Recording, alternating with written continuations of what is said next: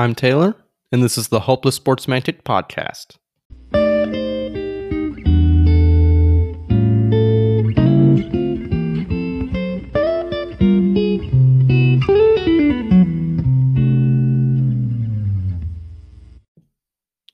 What's up, everybody? Welcome into today's episode of the Hopeless Sportsmantic Podcast.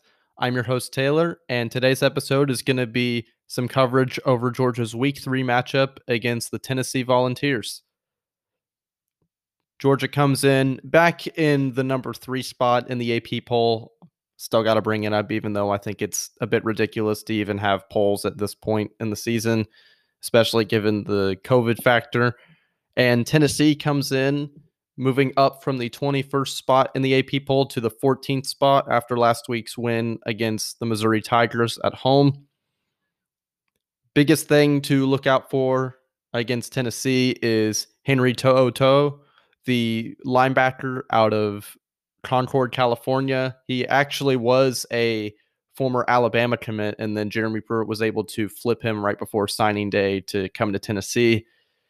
Very similar to Deion Jones with the Falcons. He's a speedy guy, really flies all over the field, has gotten even faster coming into this season since he lost about 15 pounds prior to the season to help gain some speed, get lighter, get faster. He's only a sophomore as well. Got a lot of playing time last year as a freshman, with him coming in as a very hyped up recruiting class for Jeremy Pruitt. He has a really great nose for the ball, really runs sideline to sideline really well, is instinctual and blitzes very well. Granted, some of that is a problem with Tennessee that I'll get into later in the show, but is a great blitzer, really finds the gaps in the blocking scheme and is able to exploit them to get to the quarterback as efficiently as possible. Tennessee, like Georgia, is a run-first team as well. They have run the ball 84 times this year and thrown it for 55 times. When Jared Garantano is your quarterback, I don't blame you. In my mind, he's basically the Jameis Winston of the SEC. We haven't really seen much progression throughout his college career. Still tends to hold on to the ball too long and then just flat out misses throws. Against South Carolina and against Missouri, there were multiple plays where he had a clean pocket to throw and he would just miss a guy, especially when it was something that was down the field. The few passes he has completed down the field have been some pretty miraculous catches by his receivers to kind of bail him out in certain situations. Do want to talk about To'oTo'o's highlight play so far was he did have a pick six in week 1 against South Carolina off a deflection, caught it in the middle of the field and showed some almost running back speed down the sideline, and then was able to find the end zone. So I guess he has a nose for the end zone and a nose for the ball at the same time. The other thing to look for on the offensive side of the ball for Tennessee is their offensive line, which got even stronger with the clearing eligibility of former Georgia lineman Cade Mays. They also have Trey Smith and then a couple other 5 stars on their offensive line. So on paper, at least, this looks like a team that can really control the line of scrimmage, although I'll take Georgia's depth with Jordan Davis and Adam Anderson and just so many other guys. There's just so much depth on this Georgia defense that I will take them against any offensive line in the country at this point until proven otherwise, which even last year there was really nothing to show against anybody except LSU, who was probably an all-time great team, in my opinion, last year. They show really great just pure football instincts, really fire off the ball well, or physical at the point of attack. But they do have sometimes blown blocking assignments at times. Multiple times against Missouri, they had guys that came off the line clean and had a free shot at Garantano in the backfield. So I think some of it is lack of practices, especially with some of the COVID cases and COVID scares that Tennessee had prior to the season. And some of it is yes, these kids are 5 stars, but they're also young guys at the same time. So they're still in some of the growing pain phase of college development. And at the same time, because of how dependent this team is on that offensive line, and I think the lackluster play we've seen from Jared Garantano pretty consistently, this team also has kind of a weakness at the receiver position. Juwan Jennings was their key receiver last year, and he graduated, moved on to other things. I don't know if he's at the NFL level, but there really is no one key receiver for Tennessee. There's not really one guy that you see on film or on paper that jumps out at you as somebody that can make a big play, especially against the secondary that Georgia has. I mean, Seth Williams is miles above any receiver that Tennessee is going to throw at them, and he was pretty much shut down by Tyson Campbell alone last week, which was a great sight to see for Georgia fans. And this Tennessee offense also has a weakness on third down. They're only 7 of 25 on the season, which is something that is really great to look for.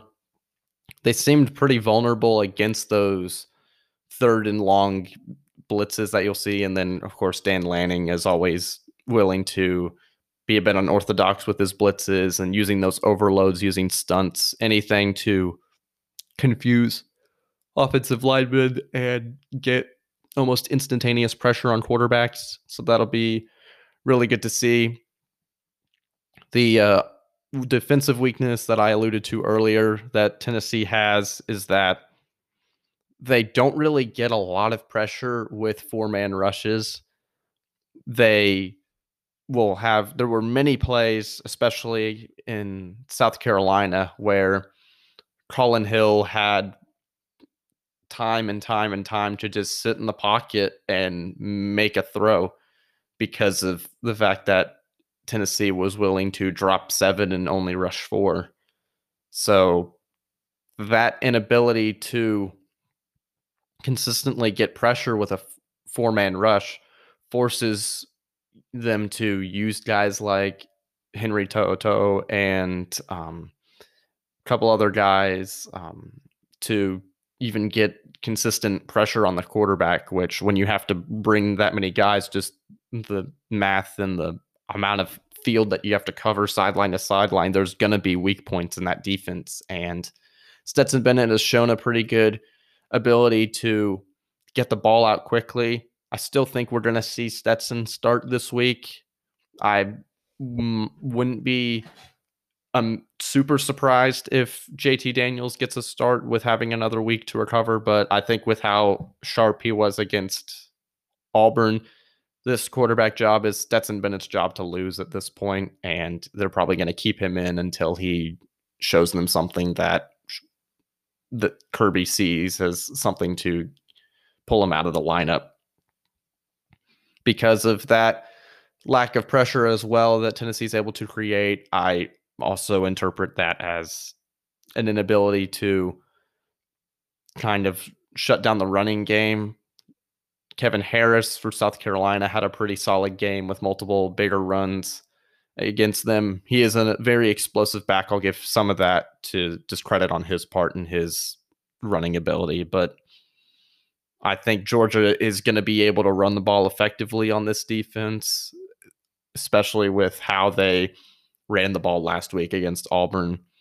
That was just a beautiful sight for my eyes to see Georgia go back to what we saw during that 2017 season with the power running game. With we're going to get 6 or 7 yards a carry and we're going to run the ball every play, and you know what's coming and you still can't stop it because we're just going to dominate you at the line of scrimmage that much. If Georgia can continue that into this game, then it's going to be a long day for that Tennessee defense and a nice, sweet day for the running backs and the offensive line for Georgia. I think what we're going to see a lot of from Georgia is a lot of underneath routes, because I anticipate pressure coming a lot from Jeremy Pruitt to help get consistent pressure on Stetson Bennett and control the running game at the same time. So I think, excuse me, that what we're going to see from Georgia is a lot of underneath routes, a lot of maybe even clear outs. So guys like Kearis Jackson, guys like Demetrius Robertson, it's going to be about getting them the ball in space with a lot of green in front of them so they can use their athletic ability to make plays in the open field and give Georgia a very solid chance to win this game. I think more so than what we saw against Auburn, where it was a very methodical game. I think they're going to use that running game to also set up the passing game. So I think we're going to see more big plays in this game, especially with how young Tennessee's defense is at the same time. So if we can see some big plays out of multiple guys in this game, then that'll, I think, give Georgia even more confidence offensively. So that'll be really interesting to look for. Tennessee does have a couple good running backs in Ty Chandler and Eric Gray. They both have a very similar makeup, very explosive, very one cut, kind of put your foot in the ground and get upfield. Kind of like Raheem Mostert, who is unfortunately had an injury this season, but they are able to kind of take advantage of the holes that they're given. But in these first couple of games, granted, it is a small sample size, I'll concede that, but we're not really seeing a lot of making something out of nothing like what you're going to see from a running back like Zamir White. So if Georgia is able to control the line of scrimmage with the running game, then you're probably going to consistently see guys being tackled in the backfield and short gains involved. You're not going to see many of those at least, manageable 3 to 4 yard runs to get you out of third and long, get you out of second and long. So that's what you want to see if you're Georgia. You want to make sure that you shut down the running game because something's going to give when you have the secondary and just the all around defense that Georgia has, and you have the inconsistency from Jared Garantano at quarterback. So if I'm Georgia, I'm going to focus on shutting down the run, obviously.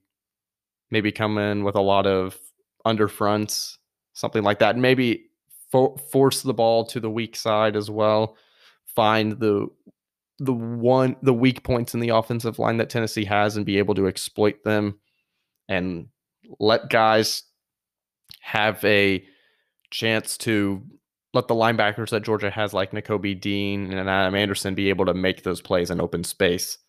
The matchup that I really look at is probably Jordan Davis versus Trey Smith on the interior of the offensive and defensive line. That's going to be something that is really going to be a barometer for the outcome in this game. If Jordan Davis is consistently going to beat him one-on-one, then Georgia is going to be able to stop the running game. And if Trey Smith is winning those one-on-one battles, then we're going to see a lot of solid runs for Tennessee on their side of the ball. So I expect Jordan, it's obviously being a Georgia fan, I'm going to want Jordan Davis to win those battles and believe that that's what's going to happen. But it will be interesting to see. Maybe they bring pressure from the other side of the offensive line to encourage bring the pressure to the other side of the offensive line to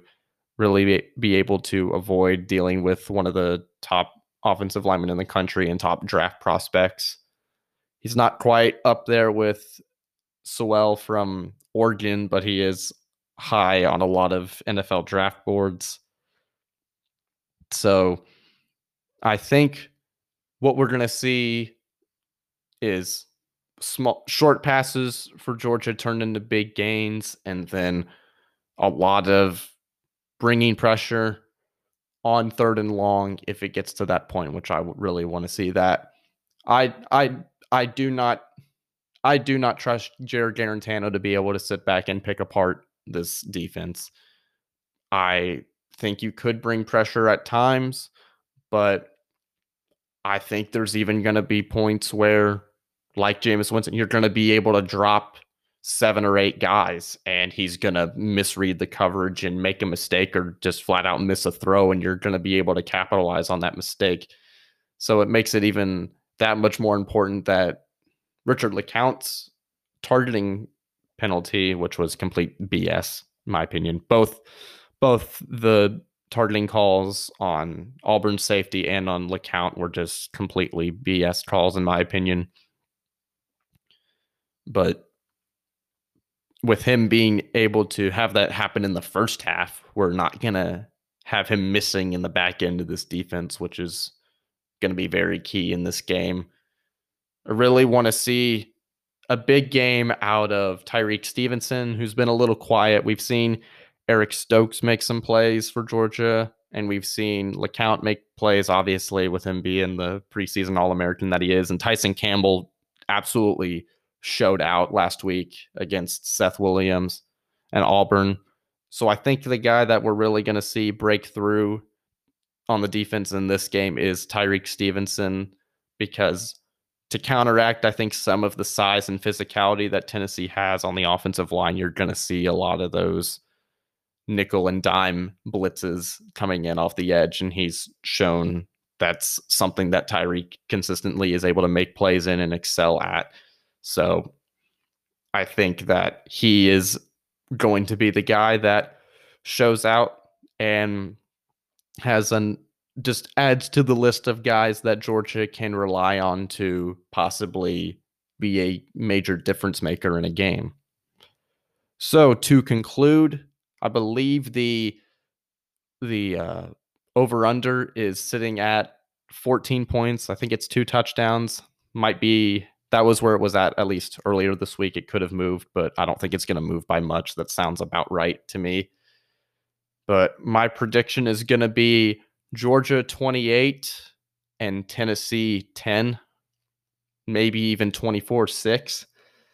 It's Georgia's defense is going to be able to consistently win them games, and it's just a margin of victory matter a lot of the time, depending on how effective the offense for Georgia is.